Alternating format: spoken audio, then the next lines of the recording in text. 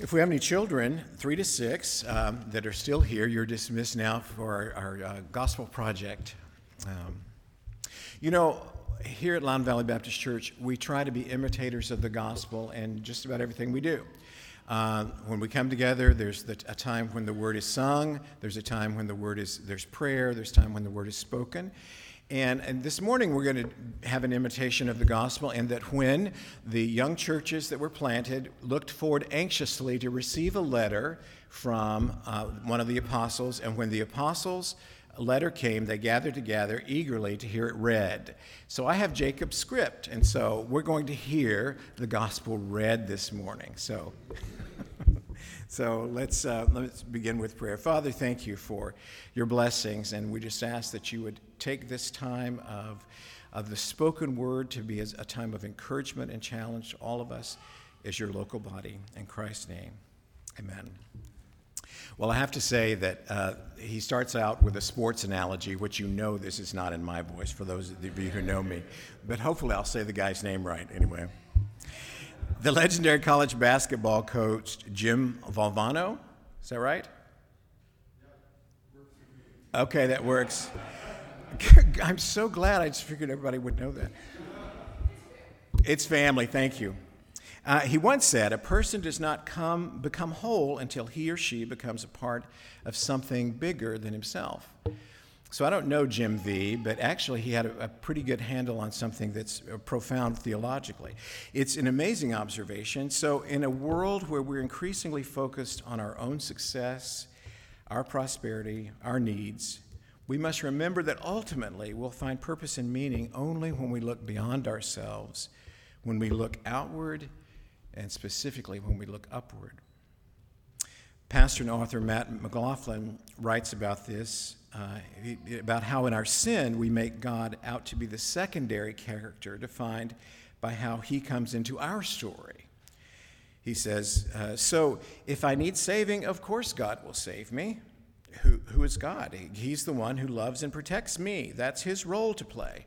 That's how he fits into this story that centers on me. But then particularly as we consider the imminence of our death, McLaughlin goes on to write that each of us begin to see that we're actually not the center of the universe after all. He says, I'm a usurper who deserves to be put in my place. I begin to see that God is the only lead in this story, and that I'm a character in a story that's actually about him. Only when I see his glory and recognize that I'm utterly dispensable am I prepared to be amazed by the gospel. Well, today we come full circle in this series of studies on the church. We spent the first 5 weeks of the series considering the nuts and bolts of what a New Testament church does and what it looks like, its offices. We considered the office of church member, church elder, church deacons. We thought about how we live out our faith and minister to others, primarily in local churches, local displays of the global historical capital C church. This is that local pinpoint for us. We studied the ordinances Jesus gave us in baptism, the Lord's Supper. But when we began this study almost 2 months ago, we thought about the big 30,000-foot view of the purpose of the church. Our purpose is God-sized and eternal, even though we may be small in number. We're not merely a social club or a meeting for religious types, but we're caught up in the story of creation itself when you think about it. Back in early September, we thought about how God designed this world, you and me, to bring him glory. We're made in his image, and we're called to be fruitful and multiply and fill the earth with image bearers of God, reflecting his glory, like little Aurora Joy. The earth is meant to be a sort of temple for the Lord, displaying his glory for all creation to see and rejoice in. And when we see how sin has corrupted this good design, how we seek not to reflect God's glory, but to shine our own pitiful attempts at glory, drawing praise to ourselves. This is called sin, and it corrupts and condemns all of us. This is what R.C. Sproul calls the cosmic treason, of which we are all guilty. But the story wasn't over. We rejoiced when we saw how Jesus came to bear our sin on himself in our place and to die a death that we deserved. We saw how in him we're a new creation, how his body, the church, is a new people again tasked with the commission to be fruitful and multiply, spreading the gospel to the ends of the earth so that men and women are saved from sin and corruption. In Christ, as Romans 8 points out, we're conformed into his image. So just like in Genesis 1, the church now is called to fill the earth with those rightly image bearers of God, bringing creation back to its original very good design, reflected the glory of God.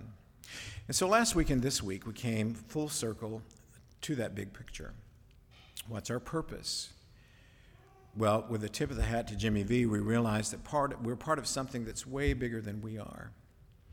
We saw last week that the call on each Christian in the local church is to disciple and build one another up in the body of Christ. That's our why. We thought about that quote from Paul Tripp, who said, in reality, you are a part of something that's immense, something that began before you were born and, believe it or not, will continue after you die. God is rescuing fallen humanity, transporting them into his kingdom and progressively changing them into his likeness. And he wants you to be part of it. Today, then, we'll conclude the series by considering the grand purpose and how it drives us to mission, to being a part of that grand master plan that God has for his church and for the world. Our mission as Christians in the local church, therefore, is caught up in God's mission for creation itself. We are called to spread life-giving news. So how especially does Jesus' design for the church interact with how we think about our mission, specifically our task to go and make disciples of all nations? Well, I'm sure much could be said, but let me give us three big ideas, as you would expect Jacob would. Give us three big ideas that we can link the local church and gospel mission. First, gospel mission multiplies local church. Gospel mission multiplies local churches. So Elias read earlier from Matthew 28 the famous Great Commission mandate from Jesus. The risen Christ, right before he ascends to the Father, he tells his disciples, go therefore and make disciples of all nations, baptizing them in the name of the Father, the Son, and the Holy Ghost, teaching them to observe all that I have commanded you. And his disciples did just that. We read in the book of Acts how the church began, first in its infancy in Jerusalem at Pentecost, and then spilled out into Judea and Samaria and onward, catalyzed by persecution, incidentally. We see the Apostle Paul come to Christ dramatically and turn from being one of the church's worst enemies to one of its greatest missionaries.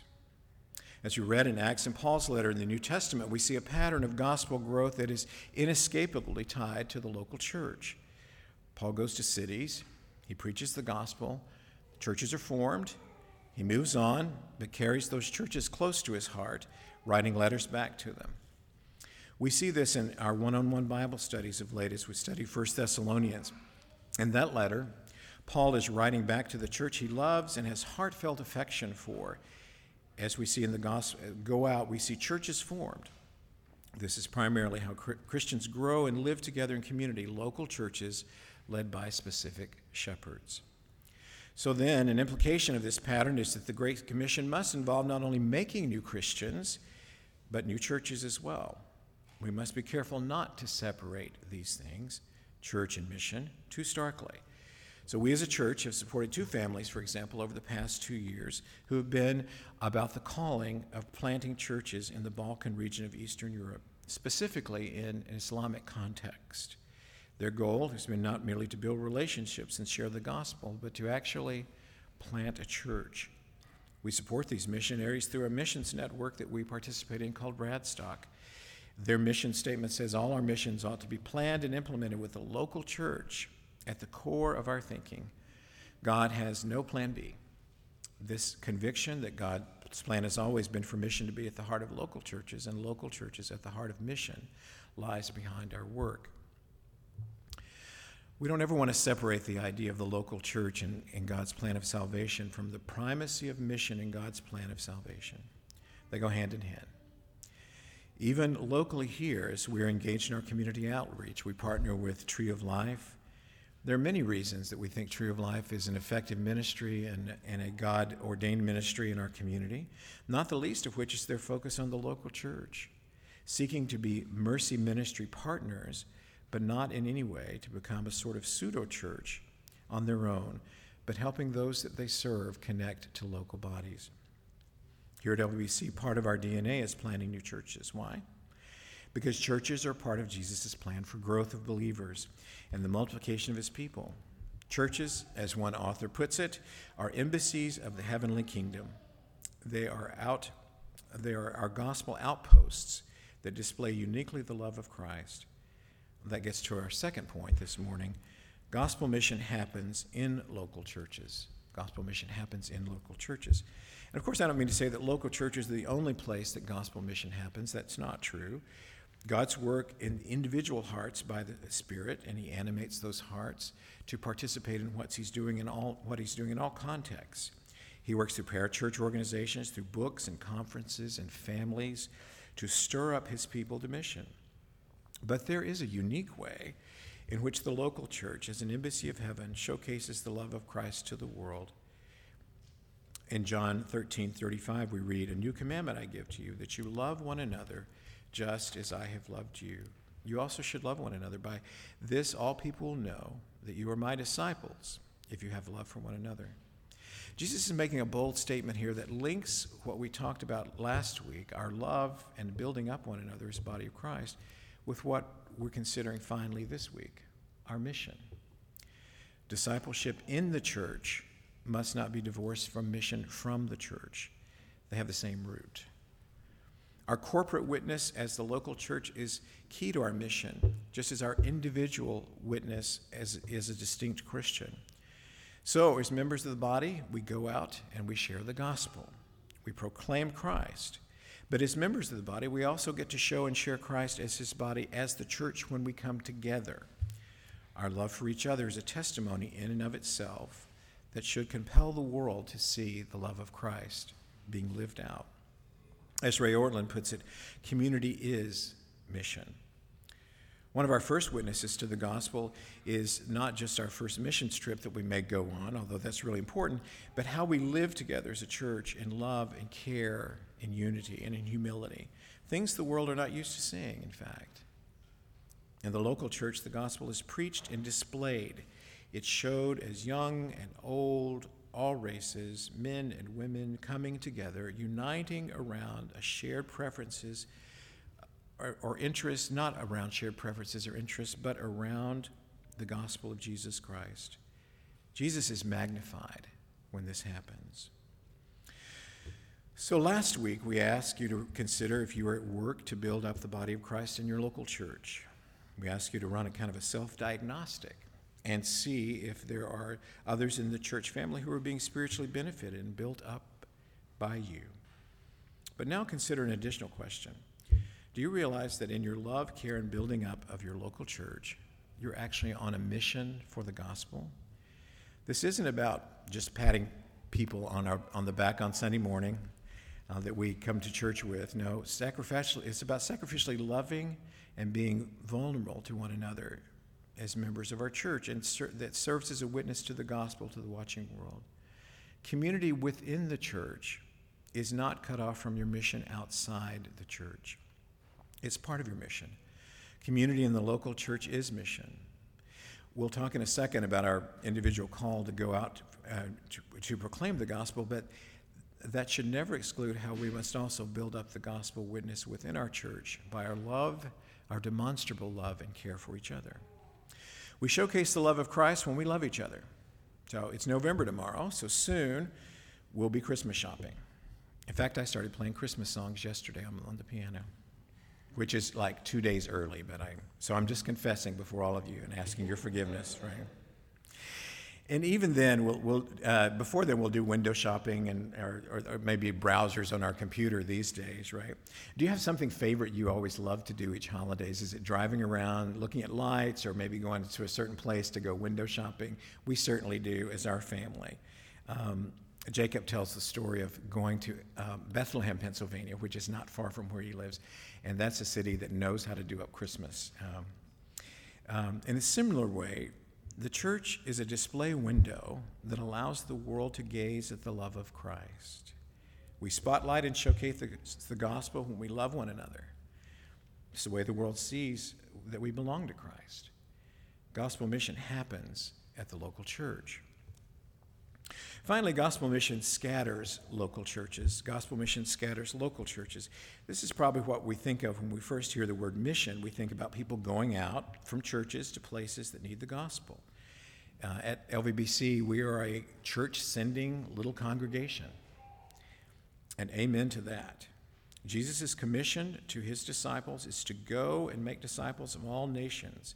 As members of the local church, the gospel not only is showcased in our unity and our love for each other, but the gospel compels us and drives us outward to our neighborhoods, our schools, our workplaces, and our families. The gospel always draws us in and then sends us back out. The gospel gathers the church, as some have put it, and then scatters the church. There's this corporate witness that we bear as a church, and there's individual witness that we bear as members of the church. So, as the early church in Acts expanded ever outward in circles, getting broader and broader, we too are compelled by the gospel to go out and to go and reach and to go to those people who have never heard. The gospel must do this. If it isn't, then, as some have put it, we're just holding it as good advice instead of it being good news. News must be broadcast, and we are appointed to be the heralds, the broadcasters of that news. We must proclaim it far and wide. Indeed, we'll show we don't truly understand our identity and our mission as Christians if we don't contend merely to be good churchgoers without being faithful gospel proclaimers. The local church is where we come together and showcase our corporate witness to the love of Christ. But we must not simply stay put there. These four walls must not be the extent of our witness. Let the gospel be celebrated here, drive us out there, urging people to be reconciled with Jesus Christ. If you're here and you're not a Christian, I wonder how many sales pitches you may have heard from people like us, right? Have you ever heard a Christian begin a conversation with you something like, if you were to die today, where would you go? Or, what do you think about Jesus? Well, if you've experienced that, we want you to know that we're not trying to recruit you to a cause like a salesman would try and get a sale for windows for your house with 25% off. No, we truly understand that sin has corrupted all of our lives and our world. And the good news of the gospel is that Jesus came into our corruption and took our sin upon himself, dying on the cross under the wrath of God, poured out on our behalf, so that we might be saved. So if you're here and you're not a Christian, if you'll trust in Jesus today, you'll have new life, eternal salvation. As Christians, consider how you're obeying the commission of your King. I mean, really think about it. You have circles of friends, acquaintances, co-workers, relatives, whom no one else in this room would be able to speak the gospel to. Your position in that context is your passport to have conversations. It's your privilege and responsibility to do that. So are you? This is your mission from the King. You are sent out by Jesus, and you're sent out by our church to proclaim Christ. How's it going? I wonder if the answer to that is not so great. Why is that? Maybe you're numbed by fear that you'll be asked a question you wouldn't know how to answer, or that you'll make someone angry or uncomfortable, right? Both of those are focused on you, however, and they're focused on me. They're not focused on someone that needs to hear the good news. Your love for Jesus perhaps has grown cold and distant, right? Or maybe you have doubts. The Great Commission that we talked about earlier, we all know that. Go ye therefore, right? We can all say that. But the three verses that come before that are so profound as well. And I'd like to read that. This is Matthew 28:16. Then the 11 disciples went to Galilee, to the mountain where Jesus had told them to go. And when they saw him, they worshiped him, but some doubted. Now think about that for a minute. These were men that had walked with Jesus for 3 years. They had experienced the highs and lows firsthand. They had seen the resurrected Lord. They had worshiped him. But some still doubted, right? And what comes next is Jesus says to them, all authority in heaven and earth has been given to me. Therefore, go and make disciples.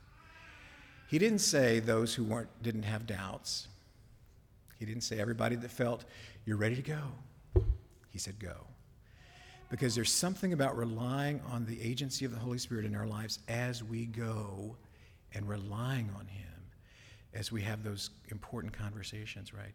But just because we have doubts, there were people that saw him that had doubts. And that's really kind of encouraging to me. I don't know about you. Is that, first of all, it's encouraging and convicting that I don't get a pass when I'm feeling that I'm having doubts. And maybe part of it is that we simply may not really believe that Jesus can change lives, that all authority has been given to him in heaven and earth. If that's you, start here. Start with a testimony of the local church, of finding yourself in a relationship with somebody that you can just talk about these things. There's no shame, no guilt about saying that you have doubts, right? In fact, there's a great book by Gary Parker. It's called The Gift of Doubt, and talks about the role that doubt, properly understood and properly worked through, can help in growing our faith. Grow your love for the church, and in that way, grow your love for the lost. Those spring from the same source. Consider how always to be prepared to make a defense to anyone who asks you for the reason for the hope that is in you. Pray the Lord would give you opportunities even this afternoon to speak to someone in his name. You know that 1 Peter 3:16 is a verse that we kind of grow up memorizing and saying, always be prepared to give a reason for the confidence that you have. But so often we forget about what the verse right before that says, which is a necessary precondition of being ready to give. It says, but in your hearts, honor Christ the Lord as holy, and then be prepared. How many times do we want to just check a box, think about the 4 spiritual laws, or think about something I've got in my toolbox and I'm just ready to go with? The Amplified Bible amplifies 1 Peter 3:15 this way, but in your hearts, set Christ apart as holy, acknowledging him, giving him first place in your life as Lord, and then be prepared, right? So there's some homework we have to do, right? In addition to being prepared to speak, being prayed up and ready to go to ask the Lord to use us as an instrument. But there's some personal homework that needs to happen. Are we centering our lives on Christ as a necessary part of that preparation? So as we wrap up this series, remember you and your family here at LVBC, that we're all a part of something bigger than just us. We're part of God's storyline for the world. And as we conclude the series, let me remind you that where the story concludes, or rather where it actually gets started. In Genesis 1, we saw creation as a display reflecting God's glory. In Revelation 5, John writes, I heard every creature in heaven and on earth and under the earth and in the sea and all that is in them saying, to him who sits on the throne and the Lamb be blessing and honor and glory and might forever and ever. Now that's the big picture. That's our purpose. That's where we're headed. And that's what makes the church important. That big picture is what makes us see membership in the local church is important as we live out our faith and affirm each other's faith so that we can persevere toward our heavenly kingdom together. That big picture is why we have church elders to help shepherd and with humility to protect and to oversee and to teach the gospel. The big picture is why we have church deacons to facilitate ministry and to assist the elders so they can pray and teach.